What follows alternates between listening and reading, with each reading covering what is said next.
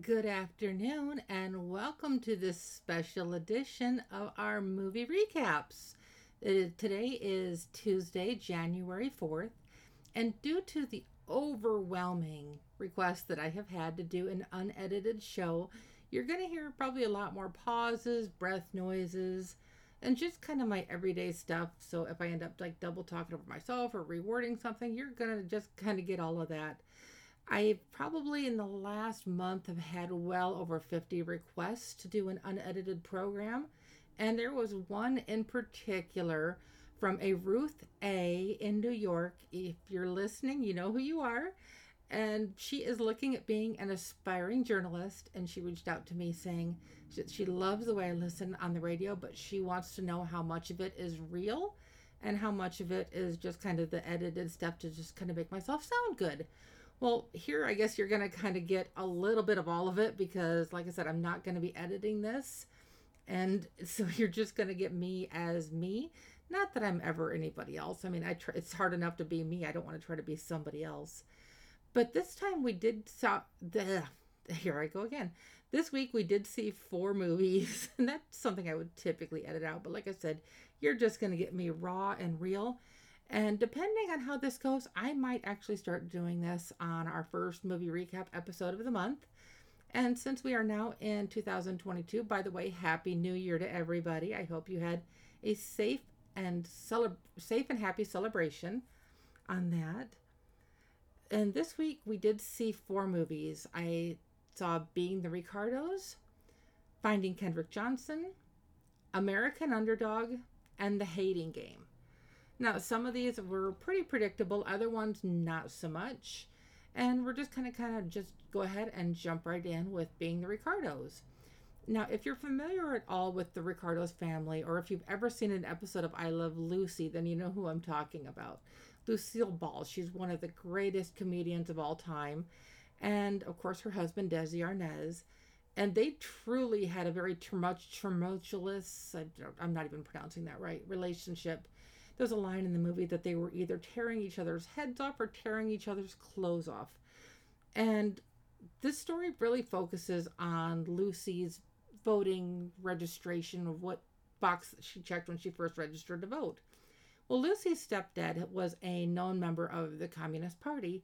And when she registered to vote, she checked that box because that's kind of what she grew up around and that's what she was familiar with. But she was not saying, hey, I'm a communist. But she was thinking that that was kind of the whole thing to help the little guy, kind of the way that the whole left tries to convince people that they're actually helping them when they're not.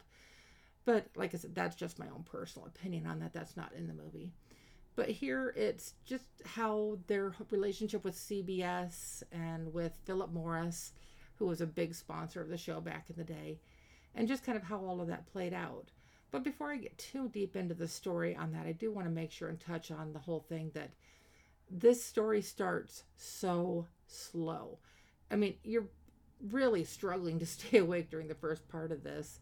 And my best friend in the whole world actually had started to watch this and ended up having to turn it off after like 15 minutes because it was just, ugh. Well, she had asked what I thought, and so I told her it does get better, and it really does. It just, the first half of the movie, you have to really pay attention because it's just kind of the whole way it plays out and everything, but it's so slow. But those details you need to make sense of the second half of the movie. And this kind of whole shows how the studios and how everybody dealt with this whole news of Lucy being a communist, which of course, I mean, she may have been registered as that, but that wasn't what she was. And she didn't really think it was that big of a deal. She was like, I didn't check the wrong box. But that's the way that Desi and everybody kind of helped explain it, because to explain the whole story would have been a lot more complicated. And Desi really fought against her on this, literally in just about every way possible, because he came from communism, and his love for America truly came through in this movie. It was just how that played out and everything, and a lot of the tension between some of the different cast members with all of the information that was coming out. It really touched on a lot of things of America and how wonderful America is compared to communism. And Desi really brought that to life. And it's Hollywood. So, of course, it's exaggerated. It wouldn't be Hollywood if it wasn't. But that alone made this movie a better movie. And forgive me, I've got to take a drink here. This is, again, normally stuff I would edit out. But yes, even people like me get thirsty, especially when I'm talking like this. But it's just how the whole thing kind of plays out. This, like I said, the story does get a lot better, and it actually kind of gets your attention to the point that you don't even want to have to get up if you can help it. So fortunately, since I did watch this at home, I had the option of pausing it with if I had to take care of personal things or anything in between. But with this movie would have been so much better if they had just done one thing. What's that one thing? Recast it. And who they had playing Lucy and who they had playing Desi, I'm really horrible on actor and actresses' names without looking it up, so I'd have to look that up, but I'm not going to waste the time to do that at the moment, which I should have done that beforehand. But yeah, it really was not well cast. I mean, okay, Nicole Kidman is Lucy. That one just kind of came back to my brain on that, but yeah, it was not a good fit at all. I mean, she's an amazing actress when it comes to a lot of things, but this was not her role. And it just felt forced. It felt unnatural. And that was probably the hardest part about watching this movie. But if you can get past all of that and actually just watch it for the story, which I kind of just had to do, I had to get out of my own mindset while I was watching this. I did go ahead and give Being the Ricardos just it's not even a bad score. It's a 6.25 out of 10 on the deputy scale. And like I said, if you've ever been a fan of I Love Lucy, this might be an interesting watch for you. But if you've ever kind of wondered what kind of went on behind the scenes and stuff like that, you might like this too. But if not, you're not going to be missing much on kind of the rest of the whole thing of how it plays out. So it's just kind of ultimately be up to you. The next movie that we saw was actually a documentary. I had never even heard of this one prior to our upcoming movies podcast last week. When I look up the movies and watch the trailers and just kind of get ready to talk about what movies are coming out and what they're about. And this one really, the trailer was really intriguing because this is a story about a kid that never returned home from school. But when I say kid, he was a high schooler. But his family got concerned because this kid is like clockwork. And so they reached out to the police and everything to report him missing and, of course, did all that. But the following day, their son was actually found dead in the high school gym. And then the way that the trailer made it sound was that when they found him, his organs were missing. At least that's what I inferred from the trailer on that. But when actually watching it, the trailer was actually a little bit misleading on that. And I'm not going to give a whole lot away on that because I don't want to ruin it. But if this story had just been about Kendrick Johnson and his disappearance, that it would have likely been upper sevens. It might have even been top 10 list on Movie Deputy for this year. I mean, it was amazing in just the storytelling of that. But they couldn't stick to just that. I mean, okay, come on. I understand that they are POCs or persons of color. Again, like I'm not at all politically incorrect. I'm completely politically incorrect. I'm not at all politically correct on stuff. But so they had to attribute it to basically Breonna Taylor, George Floyd. They said that they even called the riots in Ferguson as peaceful.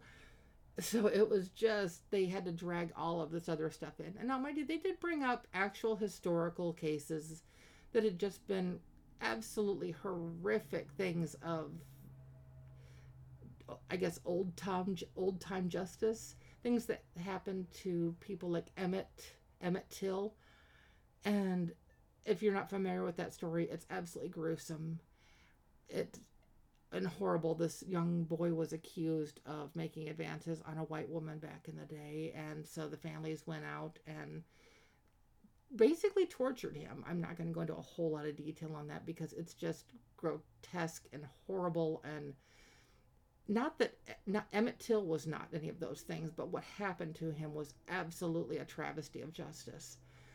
And there have been cases like that in other situations as well. But again, if this story had focused on just the story of Kendrick Johnson and his family, it would have been so much better. But no, it had to kind of bring in all of this other modern political bullcrap. I would typically use another word than that, but since I'm not editing myself, I'm having to be a little bit more careful with my language because in real life I tend to curse like Monty Python, but I don't want to have to label these. I don't want to have to label these shows as explicit, so I really try to watch what I say on that.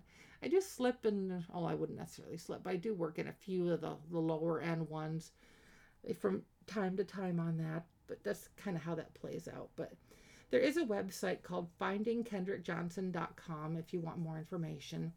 I will say in this documentary, if you are squeamish, this one might not be for you because this one actually shows actual autopsy photos of Kendrick Johnson and photos of the scene of his death and the blood and just kind of everything that goes along with that. And it shows the bloated, just body of him, and after his exhumations, more photos. Like I said, it was a very powerful story, and it was a very thought-provoking type of something that as it was played out. Again, sorry for my long pauses there. I'm just trying to find the right words to say on that. But as this plays out, like I said, they really should have focused just on that, and this would have been exceptional. And that's not even playing it down at all, but because of the other stuff that they worked in, I did go ahead and give just Finding Kendrick Johnson just a 4 out of 10. Now, 4 does mean watchable but forgettable, and though I will not easily forget this story, I will easily forget that that's the whole thing of the documentary just because they had to work in so much of the other crap. So unfortunately, that just kind of ruined it. With our next movie, our next one is also based on a true story. It's about it's not about. The movie is American Underdog, and it's about Kurt Warner. He had kind of had the chance to go big time back in his football days, but it just kind of never really made it the scouts and things like that. Just didn't think he had the potential. He finally did get called up to play pros with the Green Bay Packers and lasted 2 days. Like, I'm not even joking. He lasted for 2 days with the Green Bay Packers. But he refused to give up on his dream. And along the way, he meets this amazing woman and they fall in love. And he's trying to provide for them in any way he can. And so he has the opportunity to play arena football. But if you're a big football fan, you know, you're either a fan of arena football or you're not. Because it plays out completely different than what normal NFL football does. But so he kind of does this, and he does this with his family, and eventually he does end up getting called up to the Rams. And this is just how that whole story played out. The highs and the lows. It shows his struggles, his dreams. He truly went from the supermarket to being a superstar. Forgive me for kind of talking over myself on that. Like I said, this is unedited, so this is about as real as you're going to get with me. But one of the lines in the movie is, "It's the greatest show on turf." And I think that really, truly captured this. And another one of the things is a line that Brenda says to him is, "We're both going to be struggling, so why not struggle together?" It's beautiful. It's just amazing how kind of all of that plays out. And I'll be honest, I am not a football fan, but I grew up around it because my grandfather was very involved with that and followed it very closely. But if you are a fan of Kurt Warner, if you are a fan of the NFL, if you're a fan of just football in general, or even arena football, this is one that you're going to want to check out. Like I said, it's from supermarket to superstar, but in the movie it actually says from Hy-Vee to MVP, which is another great line on that. But there are 2 websites that you would want to check out if this one has your attention. One is imsecond.com, and that's I and then the word AM and the word second, SECOND.com.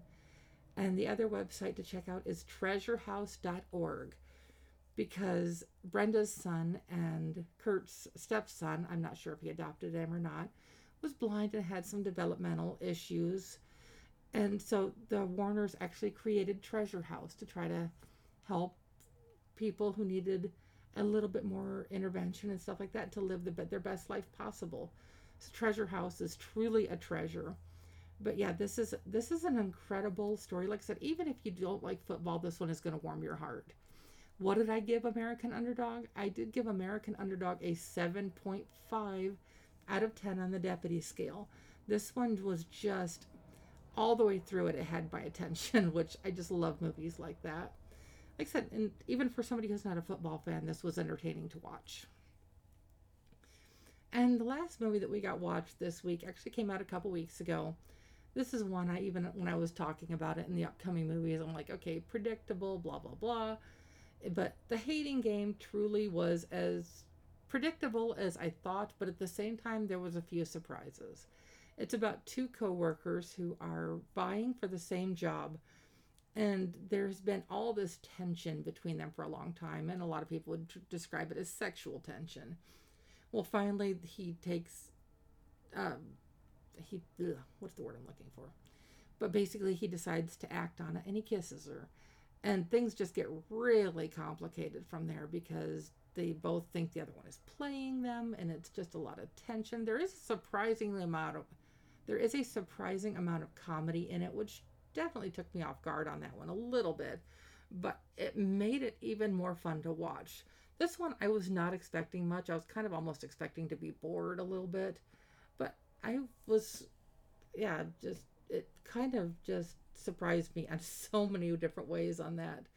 And like I said, you're going to have to forgive me on this because this is just unedited and raw, so you're going to get a lot of this just when I'm trying to put my words into things, because I don't script any of this out. I take notes during the movie, which I refer to sometimes when I'm doing these, but I don't plan out what I'm going to say at all ahead of time. I have to look at the date so I know what date it is and things like that. And I do usually record my Tuesday programs on Monday nights, so they're ready to go first thing on Tuesday morning. But I figured since this is our very first unedited, just raw and real movie recap episode, I thought I would just wait till midday to do it.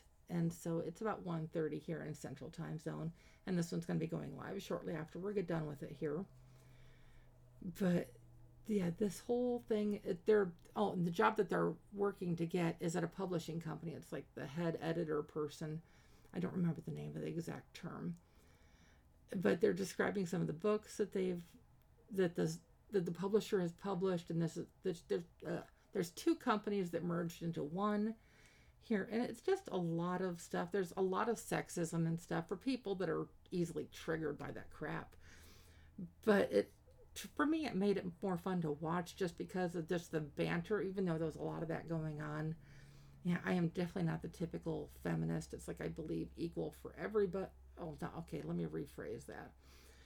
If you are willing to put in the same amount of work, you should be treated the same way, regardless of your sex or whatever on that. But other than that, not everything should not be equal for everybody.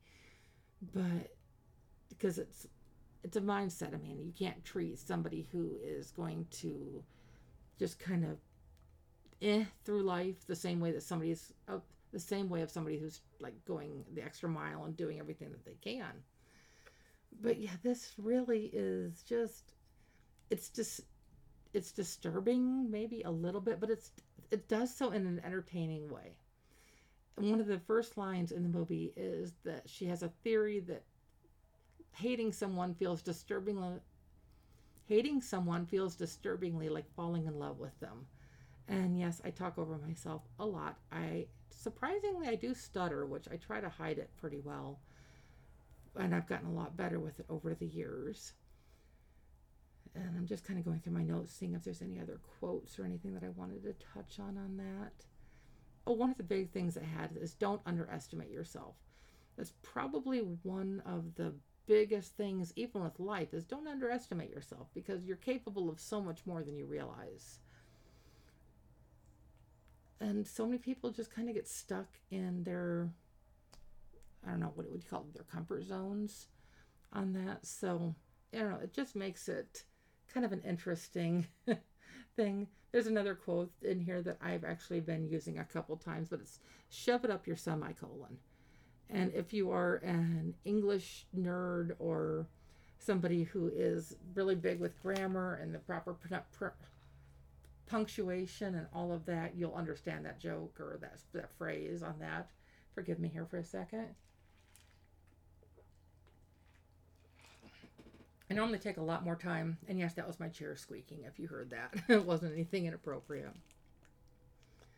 But like I said, that just kind of covers the movie. Oh, I forgot to tell you the score. I gave Hating Game a 6.5 on the Deputy scale. Like I said, it was definitely enjoyable. It was predictable. It was goofy. It was off the wall. Some people are going to be triggered by it, but it was. If you're looking for a cute date movie, this is 100% it. If you're looking for a cute cuddle on the couch Netflix and chill movie, this is probably going to be it. Though it's not available on Netflix yet. But so I hope that helps. Sorry about all the noise here on my desk. I'm sticking to a piece of plastic I had on my desk. My arm is sticking to it. Which again is all stuff I would typically cut out, but yeah, you're getting everything this time. You're gonna have to let me know what you think. And again, a big shout out and thank you to Ruth for just kind of wanting to hear me raw and real on this one. So yeah, you got it. But depending on the feedback I get on this, I might make this, like I said, where I might do this once a month, just to kind of see how it all plays out. But if you haven't done so yet, I hope that you would like and subscribe to our Movie Deputy channels. We are on Spotify, iTunes, Google Podcasts, pretty much all of the major podcast places. All you have to do is search Movie Deputy, and it will bring up Movie Deputy, which is all of our bonus episodes. Movie recaps, which is basically what this is today, where we talk about the movies that we've seen. And then, of course, we have our upcoming movies episodes, which are every Thursday, to talk about the upcoming movies for that following week. Or I guess for that week. Yeah, it's not the following week. I don't want to misspeak on that. But, so I hope that you have thoroughly enjoyed this really just kind of unedited version of me. I will say this is probably the quickest I've done. It usually takes me probably 2 hours to do and edit the podcast, to take out the for when when I have like a heavy sigh or something. I don't like breath sounds, so I will cut those out. As you've heard, I'm not a big talker. I have a few of those that slip through, but I usually just end up kind of stretching out my and I just do it subconsciously. I don't necessarily realize I do it until after I've done it, and then I'm just like, dang it, face palm. But like I said, this is just me.